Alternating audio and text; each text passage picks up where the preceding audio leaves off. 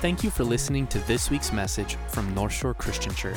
For more information about North Shore, please visit northshorechristian.org.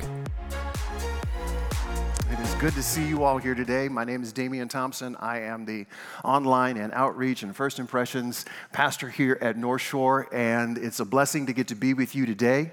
We are continuing, and I want to welcome you into this series on the book of Ephesians called The Worthy Walk. We are in chapter 6, which happens to be the last chapter in the book, but if this happens to be your first time of being with us this morning, then I'm going to trust what the Lord has for you today, okay? So last week, our brother Mark Milbrecht, he started us out looking at the armor of God from an extremely unique and important perspective. He was walking us through the understanding of the seen and the unseen. The seen meaning that our true battle is not with flesh and blood. That's not where the battle is. The battle is actually with the spiritual, the unseen. And I want to thank Mark for that setup, because that's going to give us the context for where we're going to be today as we begin talking about the armor of God. So let's get that scriptural context. We're going to be in Ephesians chapter 6. If there is anyone who is looking for a Bible today, because we're going to spend some time in God's Word, raise your hand. I know I see one brother over here who's ready to hand one to you. And so you can keep your hand raised. They will get to you. Otherwise, get those Bible apps open, because we're going to be reading from the Word of God today. Ephesians chapter 6, starting with verse 10. This is what Paul says. Finally, be strong in the Lord and in the strength of his might. Put on the whole armor of God, that you may be able to stand against the schemes of the devil. For we do not wrestle against flesh and blood, but against the rulers, against the authorities, against the cosmic powers over this present darkness, against the spiritual forces of evil in the heavenly places. Therefore, take up the whole armor of God, that you may be able to withstand in the evil day, and having done all, to stand firm. This is a call, church, for us to get ready, get prepared, because something is coming. Or for some of us here today, it's already here. Paul said to put on the whole armor of God, not just pieces and parts of the armor of God that feel comfortable, okay? So let's take a look at this first piece of the armor of God, and that's going to be in verse 14. We're not even going to do the whole part of verse 14. We're going to do what we call today verse 14a, okay? So we're going to look at those first few words where Paul says, "Stand therefore, having fastened on the belt of truth." Okay, that's what we're going to be focusing on today. So, Paul says, with that belt of truth, he tells us to make sure that it is fastened. That it is fastened. Now, what does it mean to have your belt fastened? The Greek actually refers to this as to gird. And we don't use that kind of word today, to gird. I'm not exactly sure why I'm bending when I say gird, but it just feels like that's what to gird, okay? All right, but the meaning is this. It's to make sure that something is fast or secure, to prepare oneself for action, to get ready to do something or to deal with something. Now, you notice today in your notes are blank. I did that on purpose because I want you to be able to write down what it is that the Lord prompts your heart to put down as we walk through this, okay? Now, for Paul, for him to make this reference of talking about a belt, see, these in current military terms for us, we might say in this fastening of it, to be combat ready might be something that may be more familiar to us. Or if a battle is imminent, battle stations. And if we've watched enough movies, we've heard that phrase. We know what that means. Or even the increase of our defensive conditions, or maybe more commonly known as DEFCON. And why would Paul use this imagery for us? Because preparation for battle is never instantaneous. It takes time. It takes practice. It takes understanding of what it means to gird up. He says, look, you're looking at flesh and blood. It means you're looking at people, and that's not who you're fighting today. You're fighting spiritual forces, and without this armor, you won't be able to withstand what is coming. So get ready. Prepare yourself. Get to battle stations. Get that belt fastened. And now when it comes to a belt, if there's going to be anything in this whole armor of God that we get a belt, okay? We know what a belt does. We know what a belt is at least supposed to do, okay? And listen, over time in our culture, the belt has evolved in its purpose. Wouldn't you agree? I know that we've got belts that have different colors. They've got different materials they're made out of. Sometimes a belt is just for a fashion accessory, and sometimes the belt hangs off, and I don't even understand what that means right there. I know some of our sisters here today, it's like, see, you need to learn, Damien. Nope, that's not going to happen. So I try to stay in my lane. So I work with my brothers here when it comes to belts. You know, if they ever ask me for advice, see, Pastor Paul, he'll catch with me. And he'll say to me, he'll the shoes and the belt, and he'll go, hey, is this working today? Am I good? And I go, yeah, you're good. And what I mean by that is keep your leathers together, all right? If you got black shoes, put on a black belt, you're going to be all right, okay? You start mixing those up, people get hurt. Now, that's not true, but I stay in my lane right there. But for Paul, he was a Roman citizen. He was a citizen of the greatest empire of the times, and they did not acquire that greatness by niceness or by diplomacy. They took it by power and by military might. So he was familiar with the equipment or the armor of the common Roman foot soldier. But there was also a common thread for the Jewish culture of dress as well. See, both Jews and Romans, and there were other Gentiles who wore a long piece of clothing, and they sometimes they referred to it as a cloak, or they referred to it as a tunic, and it would go over your shoulder, and it would go all the way down to your feet, okay? So whenever it is that they were getting ready to engage into a physical action, you needed to get this stuff out of the way because it would inhibit your ability to move. So in other words, if you were going to be running, if you're going to be doing something that had like a serious, physical demand upon you, or if you were going into battle, you wanted as much free movement as you could get. And so you would pull up that tunic and you would tuck it into your belt so that you could do what you need to do. And for the Jews, I found this really interesting. This was something that I learned in this. I love it when God does this for me. And for the Jews, the use of a belt has an even more special meaning.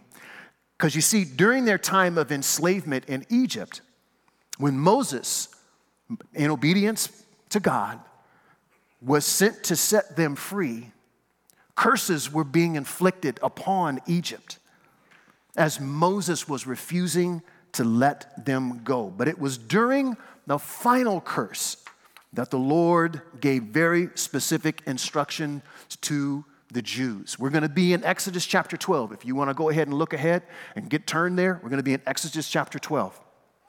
You see, the final curse was the death of the firstborn of all who didn't follow these instructions. And the Jews were told to prepare and eat a certain meal on the night of that the death angel came. So we're going to do a little double lesson here today, okay? But they were also told, when it comes to this meal, they were told how to eat it. So let's look at Exodus chapter 12. We're going to start at verse 7, and this is what it reads.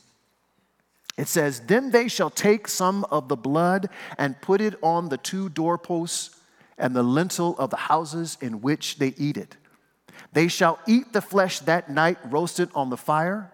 With unleavened bread and bitter herbs they shall eat it. Do not eat any of it raw or boiled in water, but roasted, its head with its legs and its inner parts, and you shall let none of it remain until the morning. Anything that remains until the morning, you shall burn." The Lord is very, very specific here. But now look what the Lord says in verse 11. He says, "In this manner you shall eat it, with your belt fastened, your sandals on your feet, and your staff in your hand, and you shall eat it in haste. for it is the Lord's Passover. So if some of you have wondered where this feast of the Passover came from, here it is. Because these specific instructions were put into place to set the Jews apart, so that when the death angel came, he would know not to enter that home and take the life of the firstborn that was there. And the death angel would pass over. But when you look specifically at what the Lord says on how to eat it, consider it: belt fastened, sandals on, staff in hand. That sounds like you're getting ready to go do something. That sounds like it's time to be ready, to be prepared.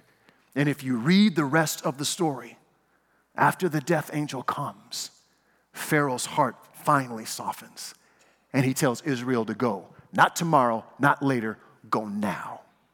So the Lord's instructions were specific for a purpose. Now, church, we're going to step into what it is that this belt is made of. It's made of truth. It's made of truth. Now, Paul tells us to be fastened with the belt of truth. Why truth? What is truth? Well, in John chapter 17, Jesus is praying a prayer to the Father that he's never prayed before. And in the middle of this, Jesus states exactly what truth is. Starting with verse 14, Jesus says, I have given them your word, and the world has hated them because they are not of the world, just as I am not of the world. I do not ask that you take them out of the world, but that you keep them from the evil one. They are not of the world, just as I am not of the world. And Jesus says, sanctify them in the truth. Your word is truth. But Jesus also earlier in the same book of John, in John chapter 8, he lets us know what truth is not.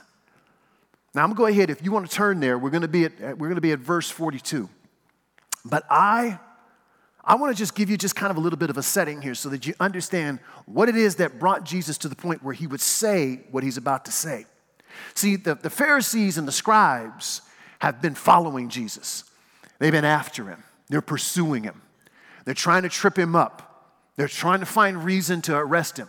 They're trying to find everything they can to make their accusations stick, okay? It just seems like no matter where Jesus goes, there the Pharisees are, and there the scribes are, and there's Jesus, and there's this back and forth that's going. And so now we get to verse 42, and Jesus has some really strong words for them. Starting in verse 42, he says, if God were your father, you would love me. For I came from God, and I am here. I came not of my own accord, but he sent me. Why do you not understand what I say? It is because you cannot bear to hear my word. And then here we go in verse 44. He says, you are of your father, the devil, and your will is to do your father's desires. Ooh, Jesus. He was a murderer from the beginning and does not stand in the truth because there is no truth in him. When he lies, he speaks out of his own character, for he is a liar and the father of lies. Wow. Jesus dropped a bomb on them. So what is not truth? Anything that comes out of the mouth of Satan, out of the mouth of the devil, out of the mouth of the evil one. For not only does he lie, he is the father of lies. It comes from his character, meaning what? He can't help but who he is. For there is no truth within him. None. Zero. Church, I want you to understand, lies matter. They're big. They're important. So can I ask you, have you ever believed a lie or lived a lie and you saw the damage that it did? I went back and forth on what it was because I was challenged. Damien, is there some point in your life where that was real. And it was. As a matter of fact, it was on this very stage in this very room. Some years ago, this is a while ago, when I was involved in the worship ministry here, I was just a few years into serving here. And there would be these Sundays, and it wasn't the whole Sunday. It might be a service where, church, I got to tell you, the Holy Spirit would show up. And there'd be some stuff going down in the room as we were worshiping. And we, the worship team, we would come off the stage and we would all look at each other and go, what was that? Did you see that? Did you hear them? Oh my goodness. What was going on? Was it that song? I don't know. Should we have done that chorus one more time? Maybe we should have. And we're just processing it back and forth. And then I came up with the idea that we could recreate those moments. If I just paid attention to what was happening, how often we repeated this, when we sang that, did I have them stand? Did I have them sit? Did I have them close their eyes? I tried to create a formula that didn't have anything to do with the one who made the moment. And that was the Holy Spirit. And I got it all ready and go. And church, I got to tell you, it was the biggest lie in the world that I thought I could do that. Because every time I tried to implement the formula, it fell flat. I don't mean like it was nice. Oh, that was, no. It fell flat. And I walked away going, what have I done? And I said, Lord, what's going on? How come? He just said, well, apparently you don't need me. Go ahead. In church, I wept when I realized how much damage I had done. To the point where I had to get up and I had to confess to this church. I had to say, will you please forgive me? Because I thought this was something I could do. It wasn't. And it was a lie. And I believed it and I walked it out and I'll never forget it. Sometimes I wish I could. There's so many days I'm thankful that I can't because God reminded me who's in control. So that's my truth. Because that's my story. They tend to be pretty connected. So church, can I ask you, what is your story? What is your truth? See, these things, they matter. And who is it that you're allowing to speak into your truth, to speak into your story? Now, some of us today, we'll turn to self-help books, okay? You're going to see some of these here on the screen. Some of you might see some of these titles and you might go, hey, I saw somebody reading that. Or maybe you just ordered it, or maybe it's in your Kindle, or maybe you're listening to it on Audible. Now, you might be asking, okay, Damien, are you telling us that we shouldn't be reading any of these self-help books? No, I'm not saying that. Some of us are more specific, and there are certain authors that we have drifted towards or more attracted to. And so as you see some of these faces, as they begin to come across the screen, you're going to recognize some of them. Some of you may have some of their books. Maybe some of you read them in college. Maybe some of you are reading them now.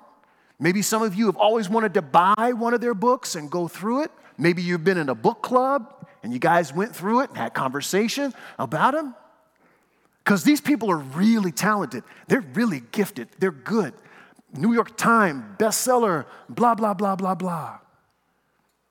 Now you may be saying, all right, Damien, are you saying don't read these authors, avoid them?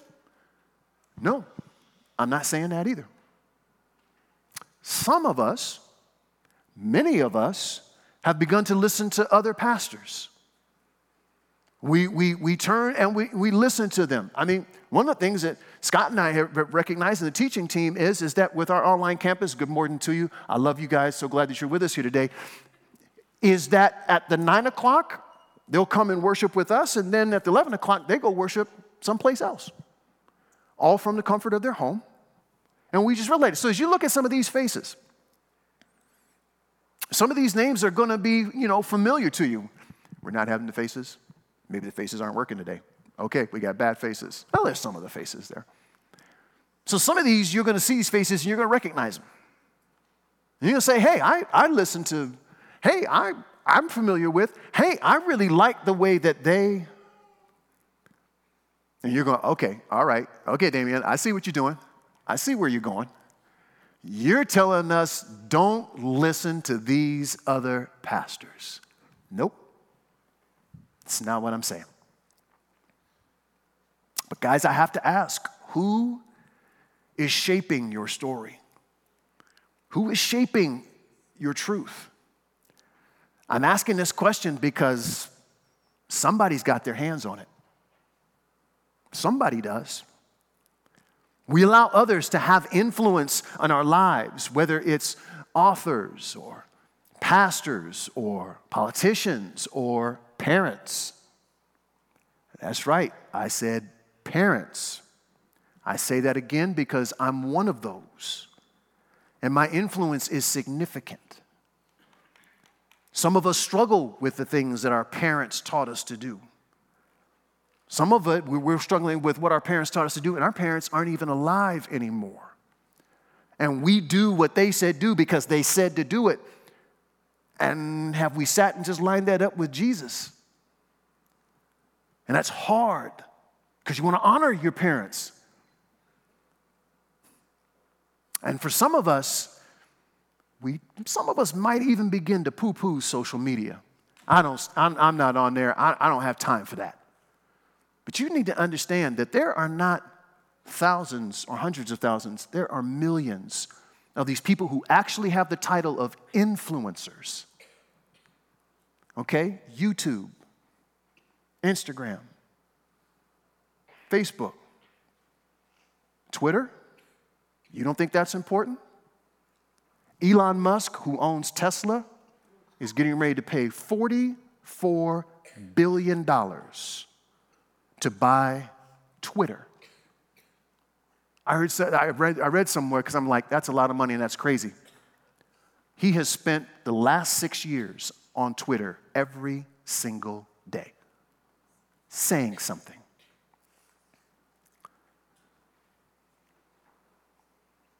But was it not Jesus who said to us in John chapter 8, verse 31, if you abide in my word, you are truly my disciples, and you will know the truth, and the truth will set you free. Amen?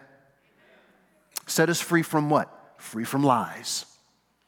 Because anything that is not the truth is what? It's a lie. And who is the father of lies?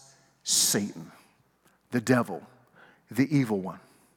And maybe we just need to settle this understanding of truth with this.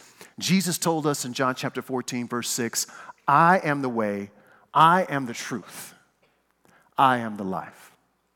No one comes to the Father but by me. So, church, if these things you read, if these things you listen to, if these things you repost, don't start with Jesus, don't end with Jesus, be careful. Check yourself. Check your belt. It might be getting loose. Okay? Tighten it up. Because Satan has no interest with you having connection with the truth.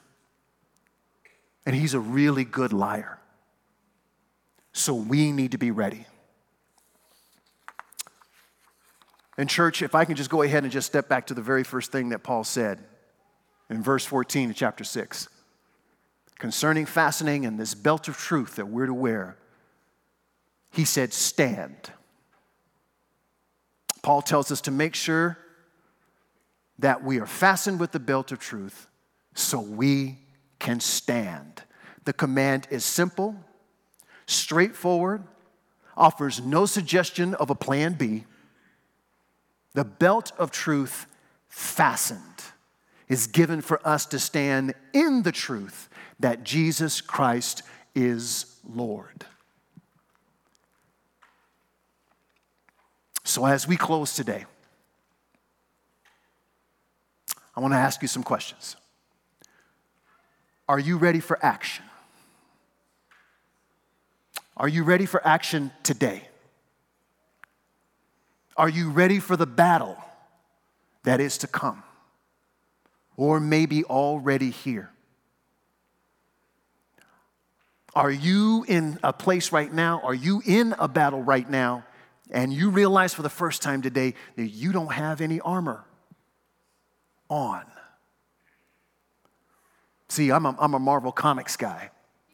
In specific, I'm a Captain America guy. Whenever he's getting ready for a fight, he's got a saying. You got a suit? Suit up. But as you hear that, you might be asking yourself, where's my suit? I don't have it. I don't know what that means. And church, this is why you have Jesus. This is why we have Jesus. Because he is faithful. None of this armor needs to be purchased because Jesus already did that. None of this armor needs to be earned because Jesus already took care of that. And it doesn't need to be fetched because it's way over here. If you are a believer in Jesus Christ, you already have it because he is faithful and he has provided it for all of us. So church, I'm going to invite you to stand with us as we're going to enter into a time of worship before we're done here this morning. I want to take a moment and I just want to share with you what Scripture has to say about the faithfulness of our God, the faithfulness of our Jesus. In Deuteronomy 7, verse 9, it reads, "Know therefore that the Lord your God is God, the faithful God who keeps his covenant and steadfast love for those who love him and keep his commandments to 1,000 generations." Psalm 98, verse 3, David writes, "He has remembered his steadfast love and faithfulness to the house of Israel. All the ends of the earth have seen the salvation of our God." In 1 Corinthians, verse 9, Paul writes, "God is faithful, by whom you were called into the fellowship of his Son, Jesus Christ, our Lord." So we haven't even gotten to the full armor, which Paul tells us to put on. We're just looking at the belt today. Where's your belt? Do you have your belt? Is your belt loose? Is your belt hanging there? Are you trying to be cute and fashionable with your belt?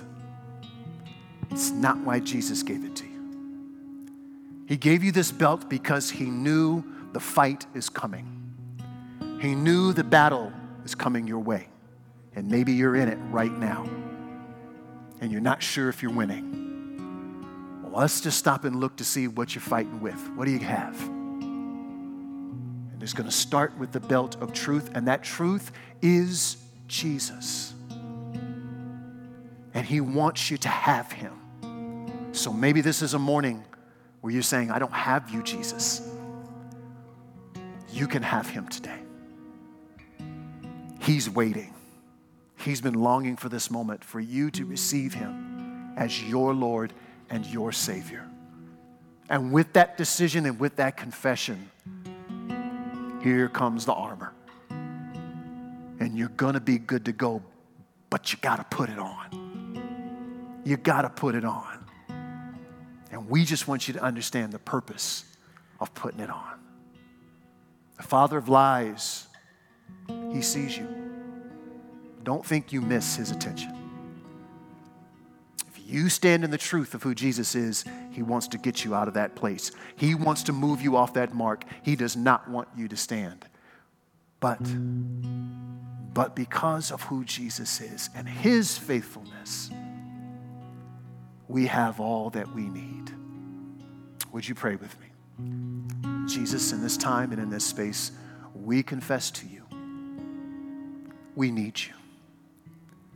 We want you. We don't want to walk around unprepared, no truth, no belt. Lord, would you help us to understand what it means to gird ourselves up today, to fasten our belts, to be ready, to be prepared to move and for action, because that is what you call us to. We thank you, Jesus, because you and you alone are faithful.